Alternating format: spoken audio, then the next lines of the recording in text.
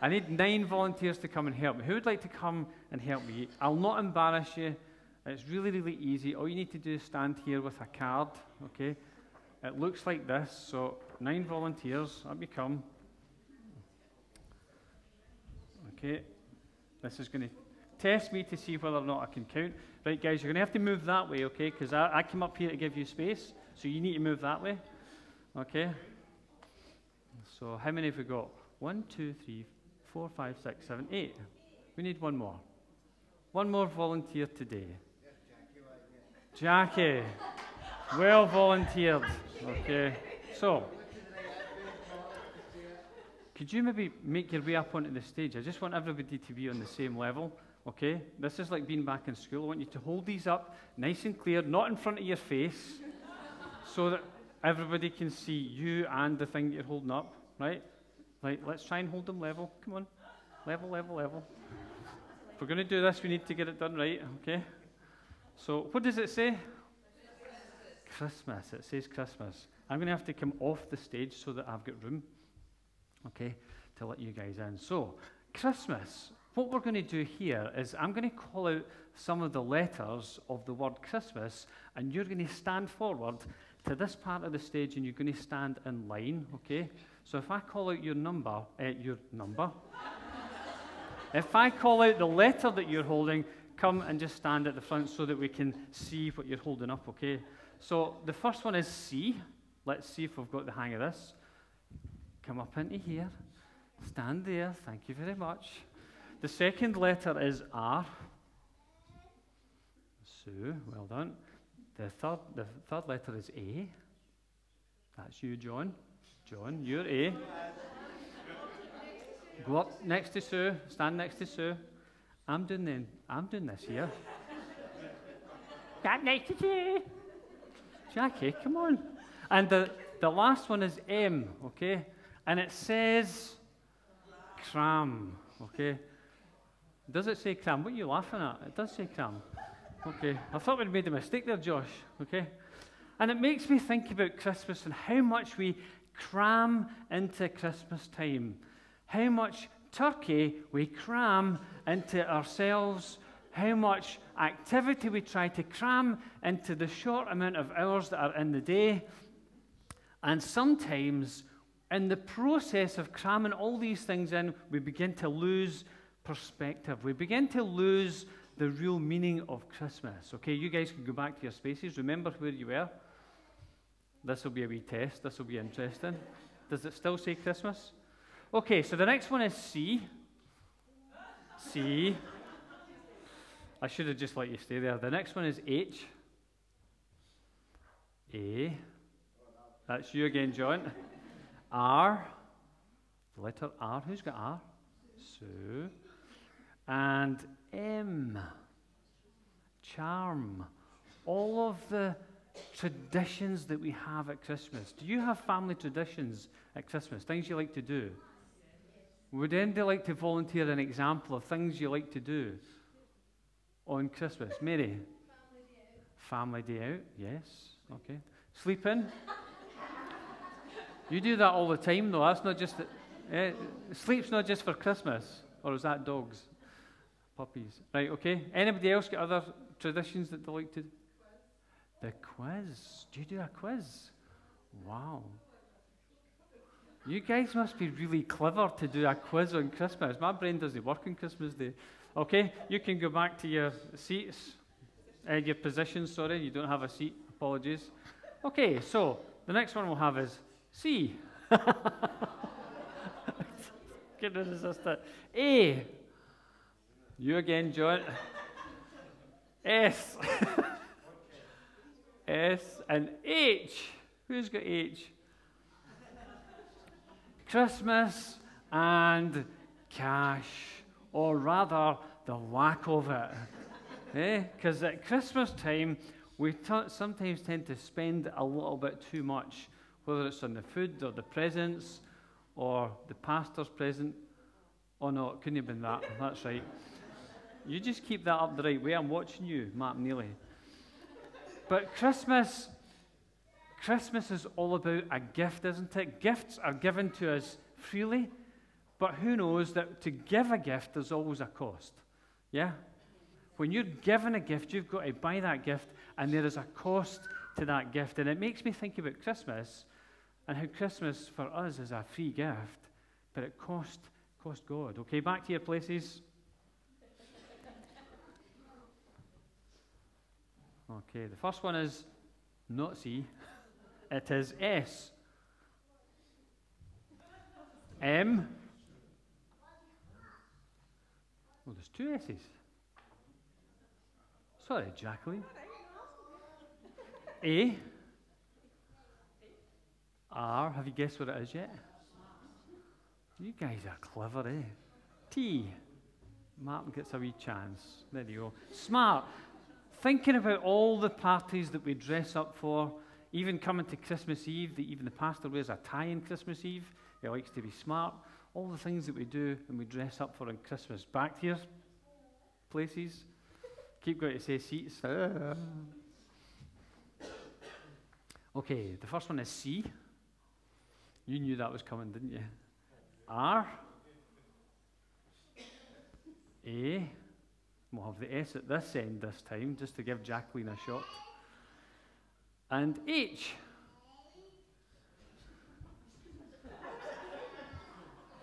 And this is all about the fact that we drink too much and we crash the car. No, that's not the case. Okay, we don't crash the car.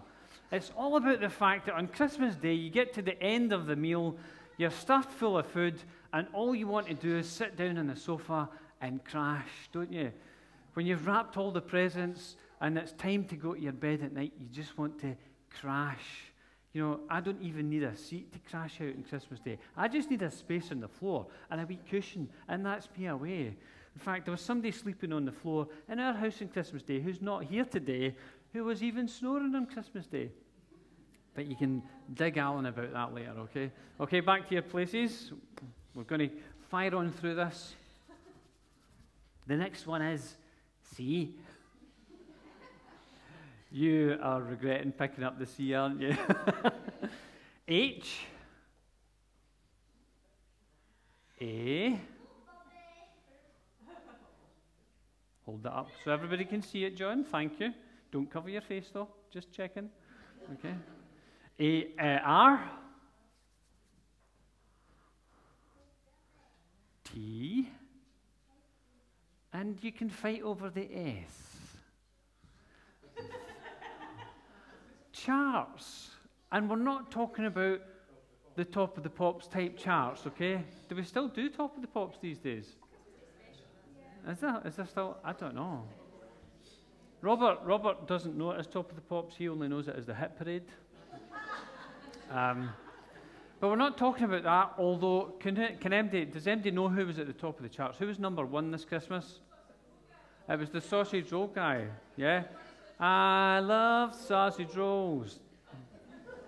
Aye. And they were donating money to Trussell Trust through this song. This is the second year that they've been at Christmas number one, and the second year they've donated money to the Trussell Trust. Fantastic, isn't it? So they were at the top of the charts, but that's not the charts that I'm thinking about. The charts I'm thinking about are the charts that the wise men would have had. Charts showing them the positions of the stars. Look, we've even created our own stars in here. Just for today, look up at the stars. You can go back to your places. To your places in here, Sue. We're not finished yet. I'll let you know when you're finished. Fret not. Don't panic. Don't panic, Captain Mannering. Okay. S. Stuart, go. T. A.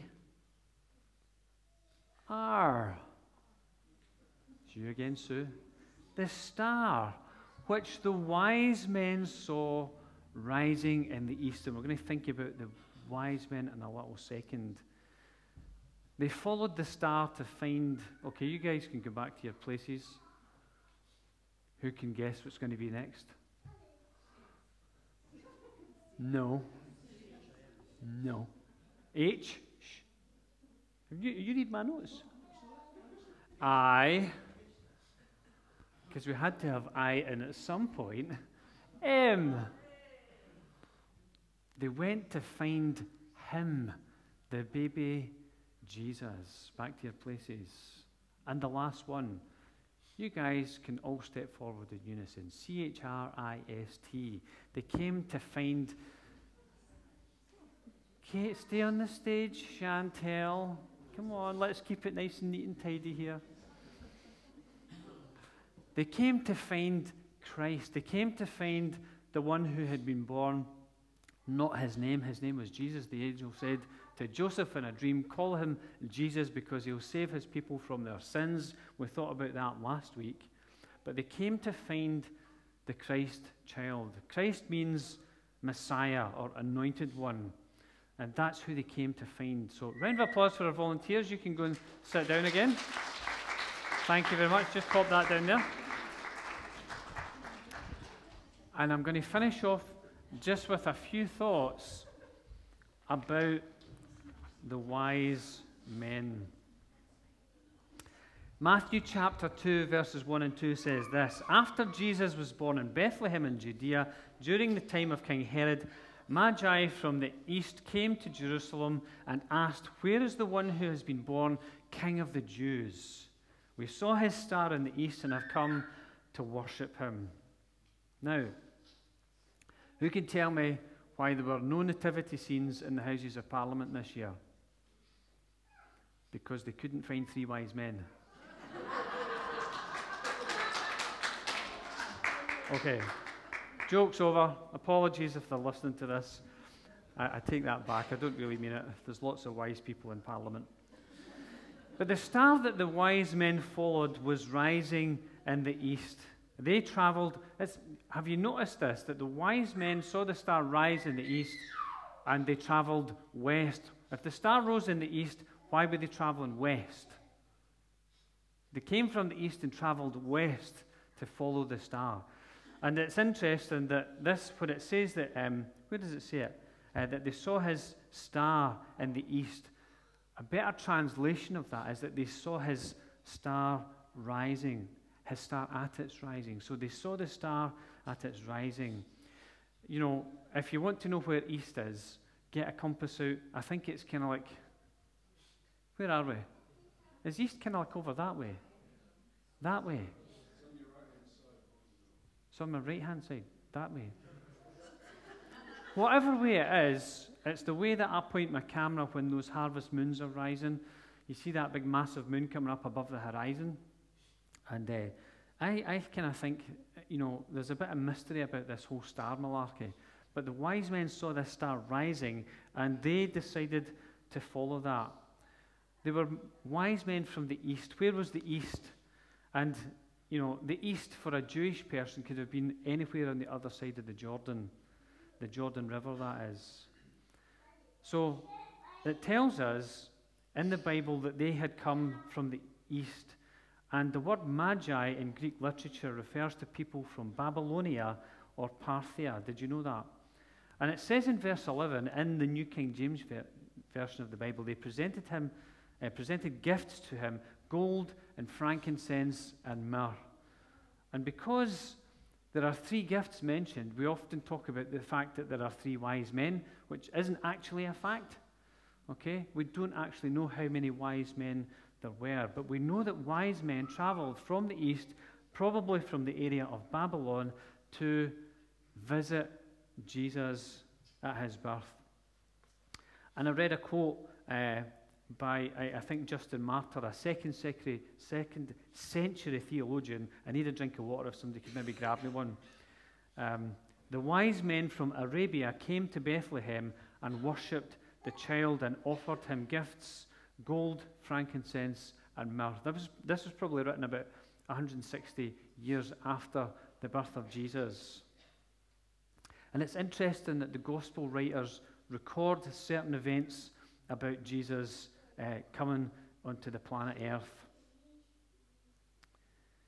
And the reality is that they could have probably recorded so much more. Do you remember what John said? John said if all the things about Jesus were to be written down that he did and said, the world wouldn't be big enough to contain all the books that were written about him. It's incredible. We only have a little snapshot, you know, of a person who was a real person. Thank you, Martin. Very kind. a real person who walked on planet Earth. You know, imagine I was trying to describe you to somebody else and talk about you and your life to somebody else. And all I had to do, the only way that I could do that was to take pen and paper and write it down. How much information do you think I could give the other person about you? Not very much. Because your life is so much more intricate and complicated than I could ever write down and convey to somebody else. And so it is with Jesus. And John says that all the things that could have been written about him would have filled the whole world. But the reality is that he came into the earth, and the gospel writers recorded certain things about his birth. And they recorded that wise men came to see Jesus. Who came to see him? There were lowly shepherds, Jewish people who came to see him. And we learned previously, last year even, that the Jewish shepherds would have been more kind of outcast type people, the people on the margins of society. But the reality is that these shepherds were the people who were guarding the sheep, tending the sheep that would have been used in the sacrifice offered in the temple. And here they are, the shepherds coming to visit Jesus, the one who would be designated by John, the Lamb of God who takes away the sins of the world. Lowly shepherds, we sing that in the carols. They came to see Jesus. Wise men came from the east following a star that came to rest over the place where Jesus was born. The town is called Bethlehem. Did you know that Bethlehem means house of bread? That's what it means. And later again in the book of John, we read that Jesus was referred to as the bread of life. Jesus talked about himself as being the bread of life. He says, if you want to have life, come to me and feed on me. And the wise men came with gifts, kingly gifts. Remember last week I mentioned about the two kingdoms, how the Jews had one lot of kings and they were one nation, and then they split off into two separate kingdoms, the north and the south. And between those two kingdoms, they ruled for a number of years, and there were 39 kings in total. And only 9 out of those 39 kings ever did anything that was good and that pleased God. The others were all wicked and displeased God. And we read how the people went into captivity, and they stayed under oppression from one regime to the next. And yet the Bible talks about another king in Jeremiah chapter 23, verse 5, a king who will reign wisely and do what is just and right. The King of Kings, Jesus himself, and the wise men came to worship this king. We thought earlier on, or on a few occasions throughout the year, about the book of Nehemiah. You probably remember those messages about how Nehemiah heard about what had happened to Jerusalem, how the walls had been broken down, and how things were in disarray, and his heart was troubled inside him, so much so that he began to pray and really seek God for the answer as to what to do. And he eventually got permission from the king. He was in captivity, got permission from the king to go back and rebuild the walls of the city, Jerusalem. And there's some interesting things in the Bible that Isaiah says about this. And I think Isaiah in chapter 60 is talking about those who will come to worship Jesus. We talked before about how so much of Old Testament prophecy has been fulfilled in Christ. And there's so much Old Testament prophecy that has yet to be fulfilled. And we need to consider what these things are. But Isaiah chapter 60, let's read a few little verses from that. Verse 1 says, "Arise, shine, for your light has come, and the glory of the Lord rises upon you." That word Lord is actually Jehovah, the existing one. The glory of God, the existing one. The God who said to Moses, "I am," he referred to himself as "I am." He is the God who is mentioned here. The glory of Jehovah, the Lord, the existing one, rises upon you. See, darkness covers the earth, and thick darkness is over the peoples. but the Lord rises upon you, and his glory appears over you. Nations will come to your light, and kings to the brightness of your dawn. And I wonder if when Isaiah was writing this, he was thinking about the city of Jerusalem. Thinking, as maybe the Jews of Jesus' day were thinking about the restoration of the city, the restoration of their nationhood, if I can use that phrase, and waiting for this Savior who would come and deliver them from their oppressors. But who's it actually referring to? I don't think it's referring to a nation or a people. I think it's referring to a person. But the Lord rises upon you, and his glory appears over you. Nations will come to your light. Who's Jesus? And then it says, "And kings to the brightness of your dawn." I wonder if that's where we get the carol, "We three kings of Orient are, bearing gifts we travel afar." Because we talk about magi, because that's how Matthew refers to them. But this prophecy, I think, is talking about those who would travel and come and meet Jesus. Verse 5 goes on to say, "Then you will look and be radiant. Your heart will throb and swell with joy. The wealth on the seas will be brought to you." Brought to who? A person. "To you the riches of the nations will come." To a people? To the Jews?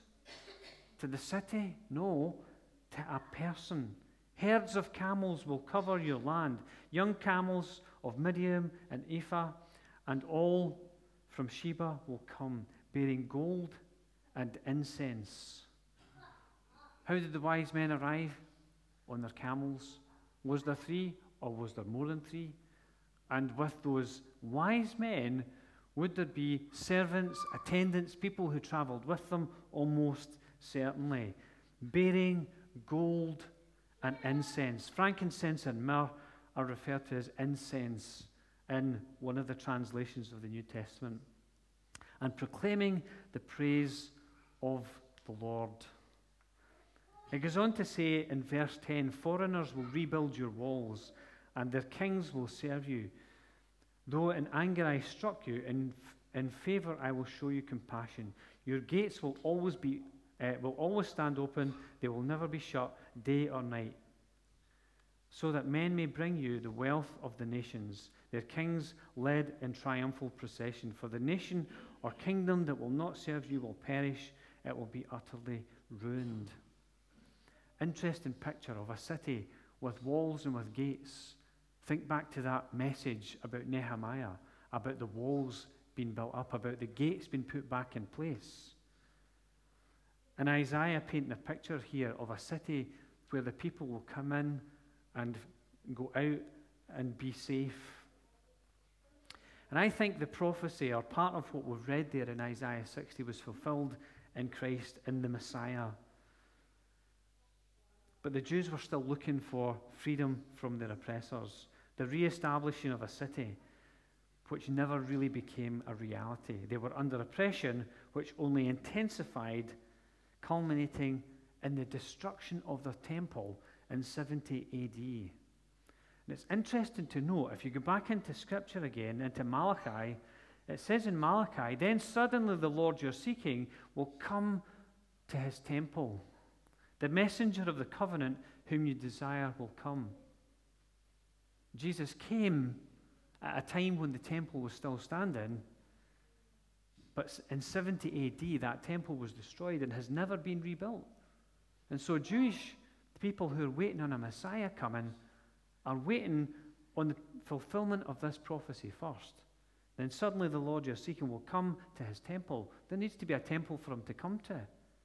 The messenger of the covenant whom you desire will come. You see, the Jewish people missed what was happening right in front of their noses. They missed it. They missed who Jesus was. And we thought about the different types of people who were in existence in Jesus' time, different groupings of people, the Pharisees, the Sadducees, the Essenes, the Zealots, the peasants, all these different groupings of people, how they were looking for a Messiah and how they missed Jesus when he came. All this talk about walls being built up, about gates, the prophecy of Nehemiah, the work of Nehemiah, the prophecy of Isaiah, the things that we've thought about over the course of the year, I want to encourage us to put on a different set of glasses, to see with different eyes, to hear with different ears, because listen to the words of Paul as he writes to the Ephesians. Chapter 2, verse 19 says, "Consequently, you are no longer foreigners and aliens, but fellow citizens with God's people, Jews and Gentiles alike, fellow citizens with God's people, and members of God's household." That's why we talk about the church being a family, built on the foundation of the apostles and the prophets. What we believe is built on a foundation. What we believe isn't just some airy-fairy notion that might be true for you but isn't true for me, as we sometimes hear these days. It's built on a foundation, a solid foundation of the apostles and prophets, with Christ Jesus himself as the chief cornerstone. In him, the whole building is joined together and rises to become a holy temple in the Lord. And in him, you too are being built together to become a dwelling in which God lives by his Spirit. I think what was envisaged all these years ago is what we see now.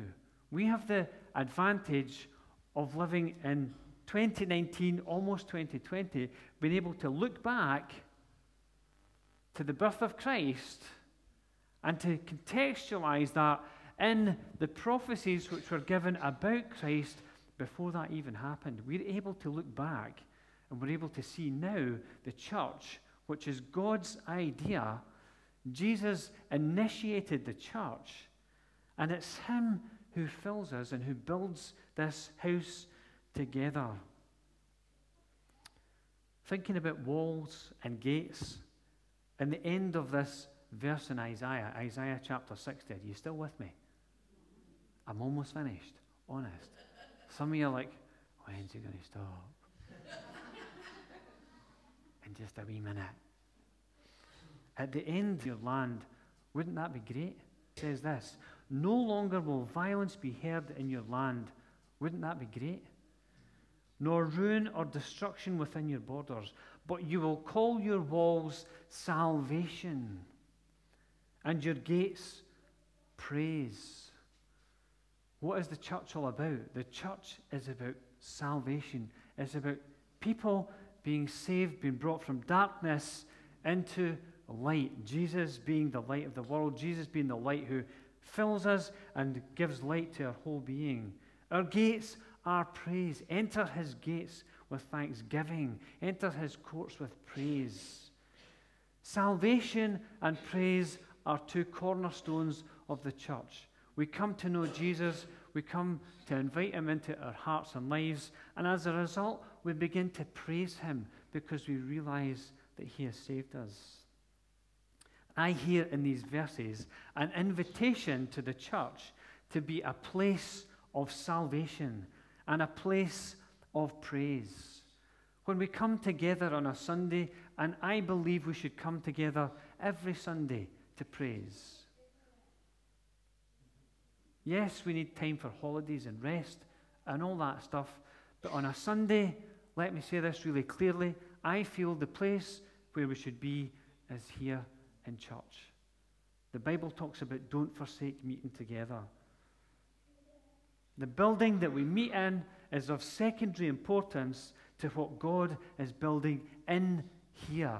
Building a people who have been called out of darkness into light, a people who are being transformed and changed into the pastor's likeness, the leader's likeness, the culture of this church's likeness. No. Into his likeness. I read just this week, what does it mean to make a disciple? A disciple isn't about coming into church and learning all our rules and our ways of doing things and you toeing the line. That's not discipleship. Discipleship is about showing people Jesus and people having a desire to become like him. That's who I want to become like. I want to become like Jesus. Not my heroes, not my icons, but to become like him. And I think the prophecy will find complete fulfillment at the end of days, where John records the revelation that he receives from Jesus. Listen to this. Revelation chapter 21, verses 1 through to 4. I talked about all the prophecy that we can look back on that's been fulfilled in Christ. And there are prophecies which have been spoken about which have still to be fulfilled. And this is one of them. Then I saw a new heaven and a new earth. A new heaven and a new earth. What's that going to look like? I don't know, but it sounds absolutely fantastic because we're burning this one up at a great rate of knots. For the first heaven and the first earth had passed away, and there was no longer any sea. I saw the holy city, the new Jerusalem, coming down out of heaven from God, prepared as a bride beautifully dressed for her husband. And I heard a loud voice from the throne saying, "Now the dwelling of God is with men, and he will live with them." I don't know about you, but I want to experience the presence of God in the here and now. Yeah? We talk about the presence. We already have the presence of God. Yes, God. And some people say, but we've already got the Holy Spirit in us. We already have the presence of God. Yes, that's true. But there's something more that God wants to do in us and around us where we experience his presence. We don't always experience that when we come into church, let's be honest. We don't experience the presence of God. It's self-evident that we don't experience the presence of God every time we come into church. Yes, we have the Holy Spirit in us. Yes, we have the presence of God in us, but there's something about when God demonstrates his presence that we go, hey, wait a minute, something's happening in here. And that's my prayer for this church, is that we come away from church on a Sunday, we say, hey, wait a minute, something was happening in there. Something's happened in me today. Something's changed. You see, we need to be transformed into his likeness, and we do that by being in his presence. I saw the new Jerusalem coming down out of heaven from God, prepared as a bride, beautifully dressed for her husband. And I heard a loud voice from the throne saying, "Now the dwelling of God is with men, and he will live with them." The manifest presence of God always. They will be his people, and God himself will be with them and be their God, and he will wipe away every tear from their eyes. There will be no more death, no more mourning or crying or pain, for the old order of things has passed away. The things that we see here and now will change, and we will change. And this is what God is calling us into. It's not something that we wait for then, it's something we begin to enter into now. We experience that presence. We enter into that relationship with Jesus now, and we experience his presence in our lives. You see, we're called to be part of something far bigger. Some of you look as if you need convinced. We're called into something that's eternal. The church has an eternal purpose and an eternal destiny. And the things which we say and do will have eternal consequences. We need to really grasp this. And I don't know that we always do grasp it. The things that we say and do have eternal consequences. They will change the destiny for some people forever. And we need to really think about this. God is calling us in to be part of his purpose, part of his plan for this world. And in the cram of Christmas, we can lose that perspective. We can lose what it's all about. And the charm of all our traditions.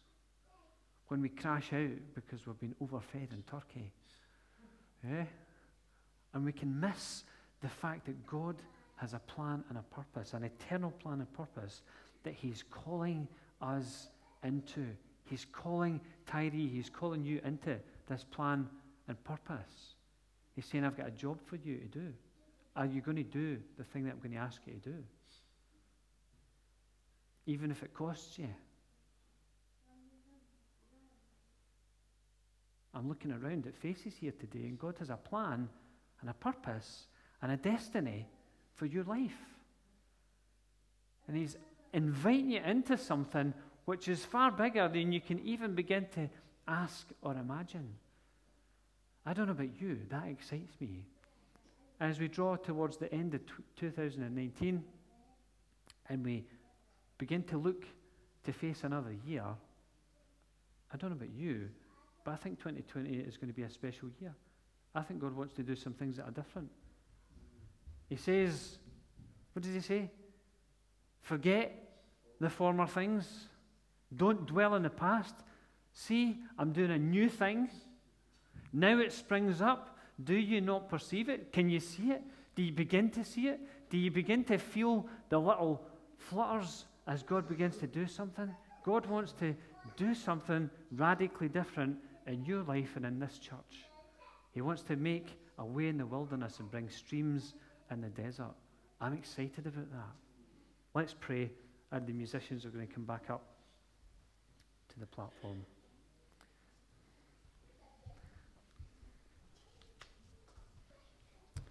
Father, we thank you for your enduring presence in our lives. Father, we thank you that Jesus has come, that He lived His life the way He did in obedience to you. Father, that He was willing to go to a cross, to die, to bear the sins of the world.